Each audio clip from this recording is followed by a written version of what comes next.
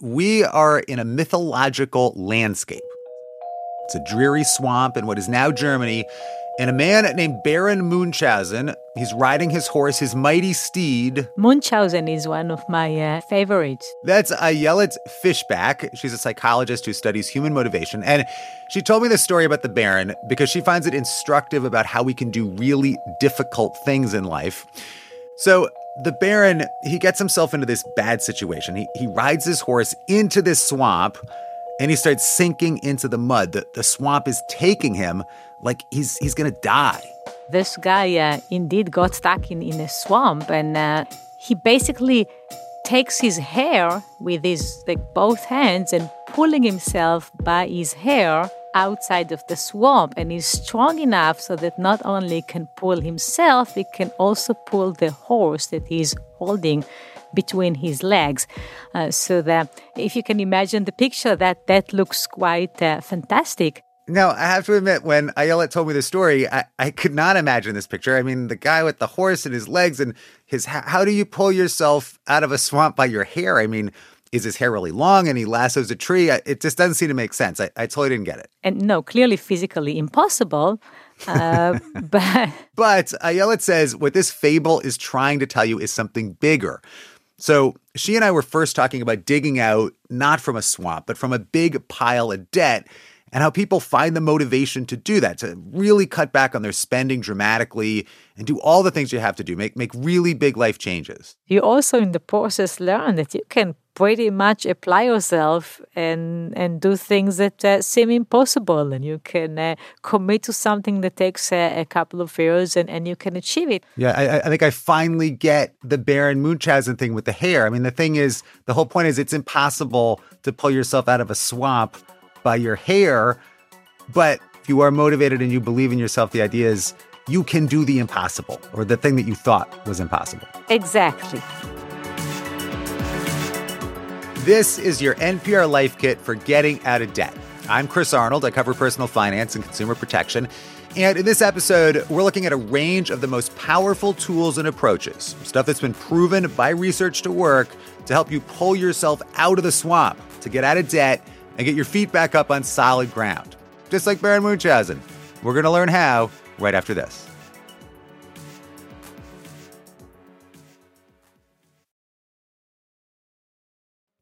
Debt is kind of a strange thing.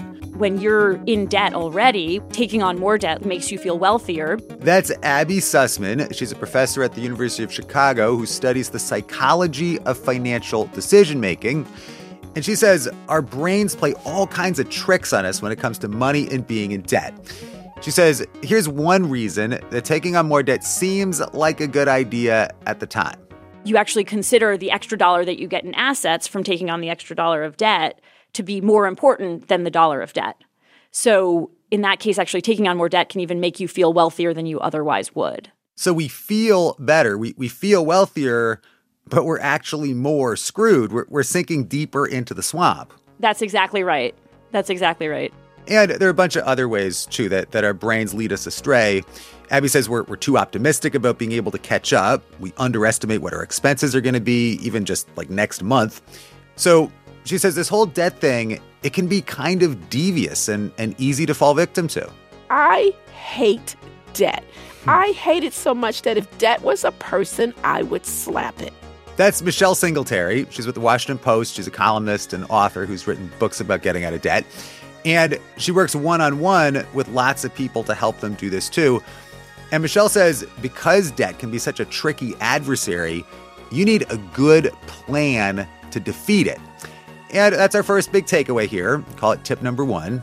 You absolutely need a plan. It's like anything else that you decide to do. Let's talk about driving. If you're going to a place you've never been before, now you've got GPS, you've got Google Maps, and so you plot out how you're going to get there. It's the same thing with your debt. If you don't have a plan, you're most likely going to fail. One reason a plan is so important is because it gives us a default answer to all sorts of spending decisions that pop up every day. And in the moment, it's really tempting to just spend the money if you don't have a plan in advance. It's like, it's the end of the day, I'm hungry. Let's buy Chinese food. But when you decide to come up with a plan to get out of debt and you've got that plan, that makes it easier to say no to something. Okay, so we can't just wing this. We need a good plan. But what plan? Abby says the first decision you have to make here has to do with snowballs and avalanches.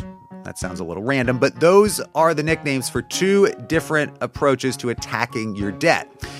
So with the avalanche method, we'll look at that first. Basically, you list all your debts with the highest interest rate debt at the top of the list. If you have two credit cards and one has a 13% interest rate and one has a 17% interest rate, then you put all the money you can towards paying off the 17% rate credit card first because it's charging you the highest interest rate. I mean, that makes sense, right? And you just pay the minimums on everything else. And then when you pay off that card, then you move down to the 13% card and so on and so forth. So it's like an avalanche falling down that mountain of debts to the next highest rate, and down you go. You'll be much better off from an economic perspective paying off that highest interest rate debt first, because essentially you'll have less total debt to have to pay off over time. That seems pretty straight ahead and logical, right? But there's a wild card factor here that has to do with motivation. And Michelle explains that that's where the snowball method comes in. And that plan says, well, you know what? Screw the math as far as paying the highest interest rate first and all that stuff. Instead of thinking about things in terms of percentages and dollars and cents, we're going to try a more emotional approach. We got to look at behavior. And the snowball method is all about behavior and feeling motivated by small wins. So you make a list of all your debts, not by the interest rate, but by the balance, how much you owe. And starting with the smallest debt at the top of the list. So if that's a credit card with only $200 on it, you attack that. You go at it and pay it off. And you pay it off really quickly. And then boom, you get a win. And what the studies show is that when people have immediate progress, that they get rid of some debt, that energizes them, that encourages them. We heard from a bunch of listeners who did this, and a lot of them say it actually works, like Jason Moingen from Minnesota. Once we started paying the smallest bills that we had off, we did feel like we made some momentum. And it was just a psychological win. And so we just kept paying off more bills and more bills and throwing it at the next largest bill. And we felt like we were making progress.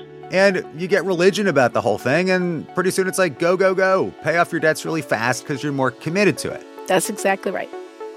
Abby says, though, if you don't need that motivation, if it was her, she'd do the avalanche method and pay the higher interest rate debt first, because in the end, you're paying off less money if you're throwing the same amount at your debts.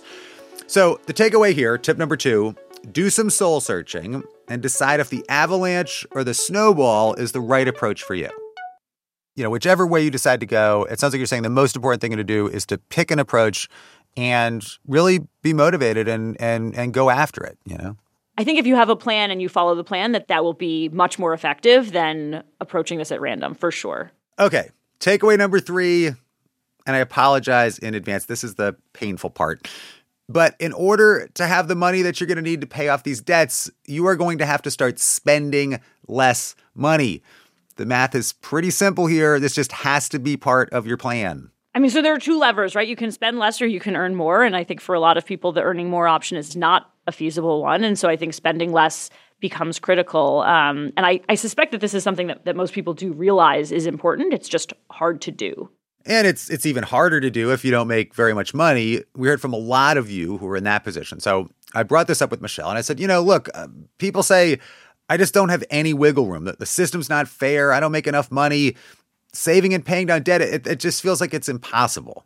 Yeah, I get that. Let me just say this, because a lot of times when financial experts say you still got to do it, people are like, well, you don't know, you don't understand. Let me tell you something. I completely understand. I was abandoned by my parents and went to live with my grandmother. Before my grandmother took us in, I knew hunger. Like there wasn't food in the refrigerator. And I don't mean that there wasn't choices in the refrigerator. I mean there was nothing in the refrigerator. So I understand poverty at a level that some experts don't, right? My grandmother made like $13,000 the most in her life. So she couldn't give me money to help. So even as a young adult, it was all on me starting out in my new job. And I was also helping a disabled brother. So I totally get that there's not a whole lot to stretch. I know what it's like. But I also know that you can't overspend and spend what you don't have. So if you're a young adult starting out, that means that you got to make different decisions. Different decisions. All right, we're going to go through a bunch of strategies that will help you make better decisions about money. And one big thing you can do is, look, you just have to have a budget. There's all kinds of reasons to do that, and don't be intimidated about it. Just sit down and do it.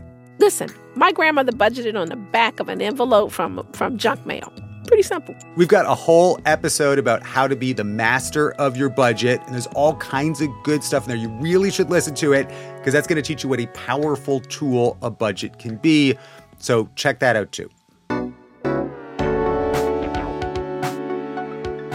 Another way to spend less is to go card less. See what I did there? As in, ditch the credit cards. Michelle says, don't close the credit card accounts, though, because that'll hurt your credit score. But the cards themselves... You've got to put the cards away. Cut them up, put them in the freezer, put them in an ice tray, but you've got to take them out of your wallet.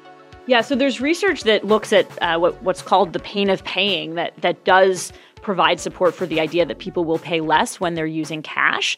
There are ways that this can be helpful, but you should also make sure to know what you're spending that cash on. And that gets at another proven way to spend less money. You put that cash in envelopes. That's called the envelope method.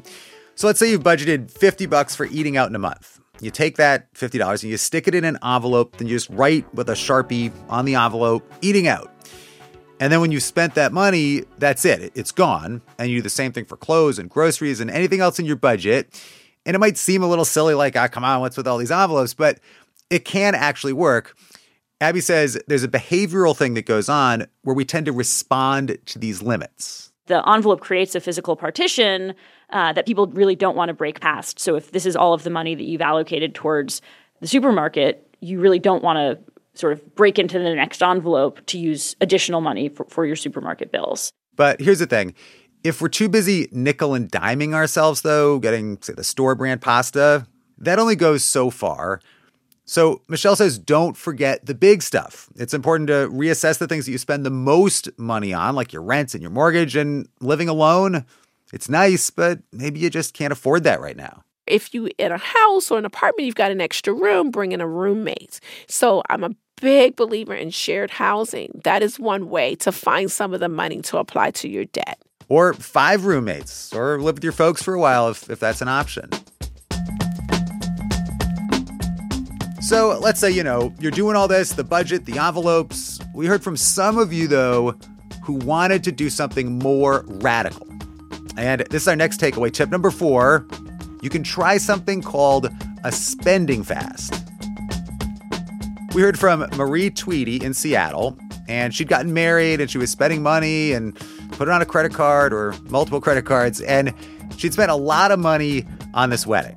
And I looked at the number. I knew it was high, but I was shocked by how high it was. It was over $40,000 in credit card debt. This is just credit card debt. $40,000 of credit card debt. And Marie's kind of laughing here so she doesn't cry, but she says this was pretty painful. I tallied up the interest I was paying a month, and it was $400 a month.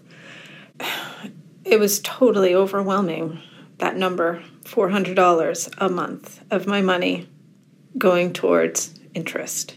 That would give me hives if I was paying. I hate paying interest. It's terrible. So anyway, Marie read about this thing. It's called a spending fast, where you want to get out of debt really fast. So you just close all the spigots. You shut down all the spending. I cut out all unnecessary spending. So that included any unnecessary clothing that I wanted or thought that I needed, picking up food just because it was convenient and I didn't feel like cooking.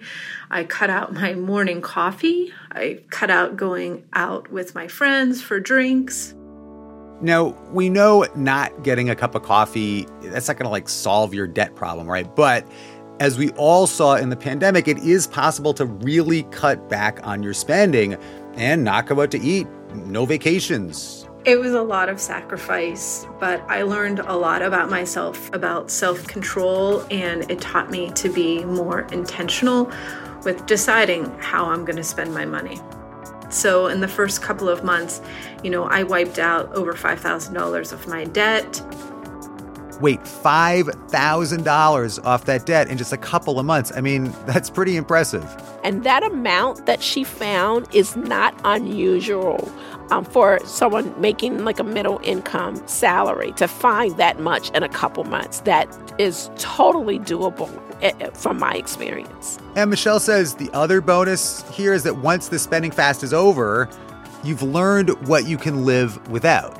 Once you shut everything down, you go, okay, I really do want my cup of coffee. I really do want to go to the hairdresser. But you know what? I can bring in my lunch. That's like nothing to me. I can just make a quick sandwich and I'm good.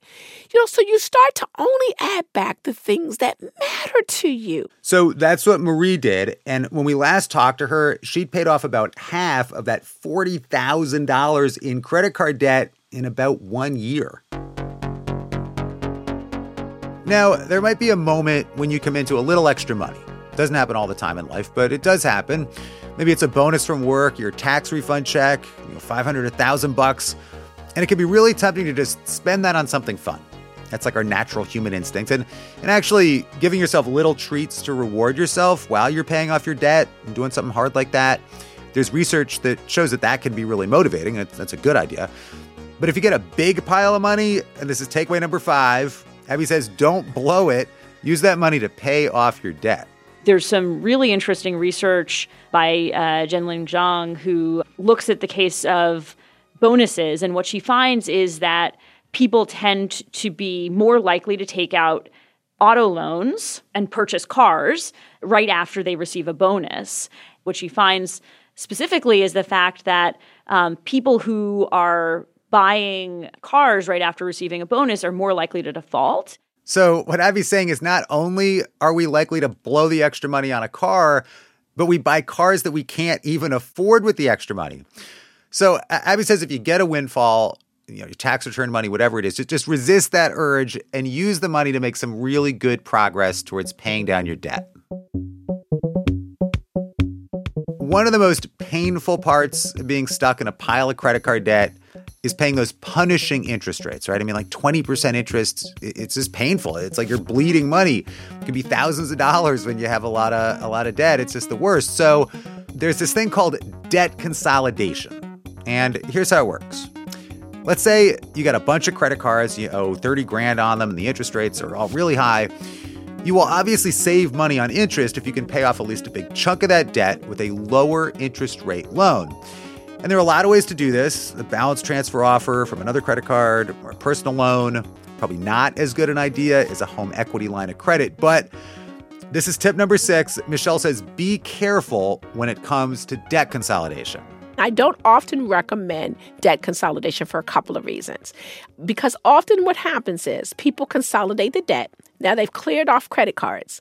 And then guess what happens? Then they think, oh, look, see, we dealt with this, problem solved. Right. And they go back and start to charge up the cards. We have had people use their home equity to pull money out of their homes, the equity they have in their homes, pay off a bunch of debt. Now those cards are clear and they see clear credit cards. They start charging them back up. So now they're back in credit card debt and they've put more debt onto their homes. And if you can't pay back a ballooning home equity loan, you might be putting your house at risk. Also, Michelle is in the camp of personal finance experts who just feel like you need to pay off that debt as quickly as possible and just use those punishingly high interest rates as motivation to do that. And doing anything else, she says, is just like shuffling deck chairs around on the Titanic. I want you to suffer while you're getting out of debt, because it is through that suffering that you learn your lesson. That is another reminder that you don't need to come back here again. Okay, I actually have something to admit here. I'm not so into suffering. And sometimes I'll use those balance transfer offers from credit card companies, 0% for 18 months. And if I spend a few grand on a family vacation, I'll just use that to pay it off over time. And I always do pay it off. And I figure it's a super cheap way to borrow money. So I asked Michelle what she thought about that. So, can I really be truthful? Yeah. It's just me and you, right? Well, sure. Let's say it is. I would say that if you're putting a vacation on a card that you then have to pay off over time, that you can't afford that vacation. Yeah, that is one perspective. It's the right perspective. Because you did ask me. I did. Part of Michelle's concern here is that these balance transfer checks have a 0% interest rate for a limited time. And after a year or whatever the deal is, the interest rate's going to go way up. And the industry makes money because people screw that up and get stuck with the high interest rate. What I do is I set up automatic payments for my checking account, so I'm sure to pay it off before that happens. And Abby, on the other hand, has more of my thinking on this. So she says, look, if you have credit card debt and you can lower the interest rate with no negative consequences, she says that is going to help you. Because essentially you'll have less total debt to have to pay off over time. And so wouldn't you rather have to pay a lower bill than a higher bill? You definitely want to do your homework, though, when you're thinking about this debt consolidation thing and paying off one kind of debt with another loan. For example, there are a lot of times when it's not a good idea to consolidate student loan debt. And medical debt, too, you usually do not want to pay off with some other kind of loan. We have a whole episode on medical debt, so definitely check that out if you're dealing with medical bills. There's tips for how to get hospitals to dramatically lower your bill, for example. So look, if this is sounding complicated, it's because some of it is. And when you're getting out of debt, there is a lot that you can do by yourself. But there are also times when things do get complicated. And if you're feeling overwhelmed or you're not sure the best way to go, this is our last tip, tip number 7. Sometimes getting some one-on-one help is a good call. So I'm a big believer in seeking out help and teaming up with people who can help you because this stuff is really hard. Michelle runs a debt counseling program at her local church, and she says if you're looking for a good counselor who you can trust, and that's important because there's a lot of get-out-of-debt kind of scammy operations out there, she says it's good to go to a nonprofit. That's key, nonprofit. One good resource for that is the National Foundation for Credit Counseling. They have a website, nfcc.org, and you can type in your zip code there, and they'll tell you where nonprofit counselors are near you. And finally, as you head down this road of getting out of debt, this exciting but hard road, whether you do the snowball or the avalanche, or you want to go hog wild and try the spending fest, Michelle says, before you do any of that, do this too. The most important thing you need to do when you have a lot of debt is to forgive yourself. Because you need to take that step first so that you lay the groundwork for success.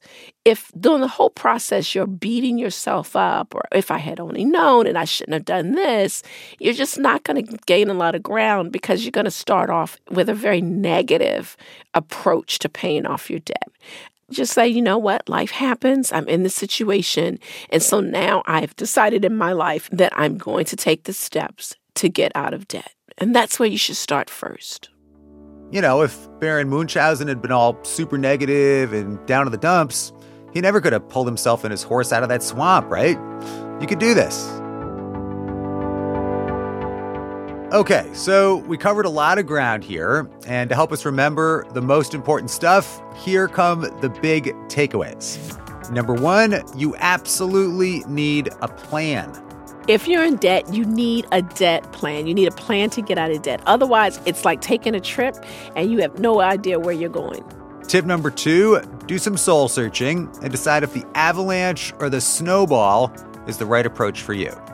Okay, takeaway number 3, and I'm sorry, this is the painful part, but you are going to have to spend less money if you want to pay off your debt. But remember, there's lots of good ways to do that, right? Using the cash, the envelopes, get a roommate. A budget is not a bad word. And a lot of people think budget is about denying yourself. No, a budget tells you what you can do.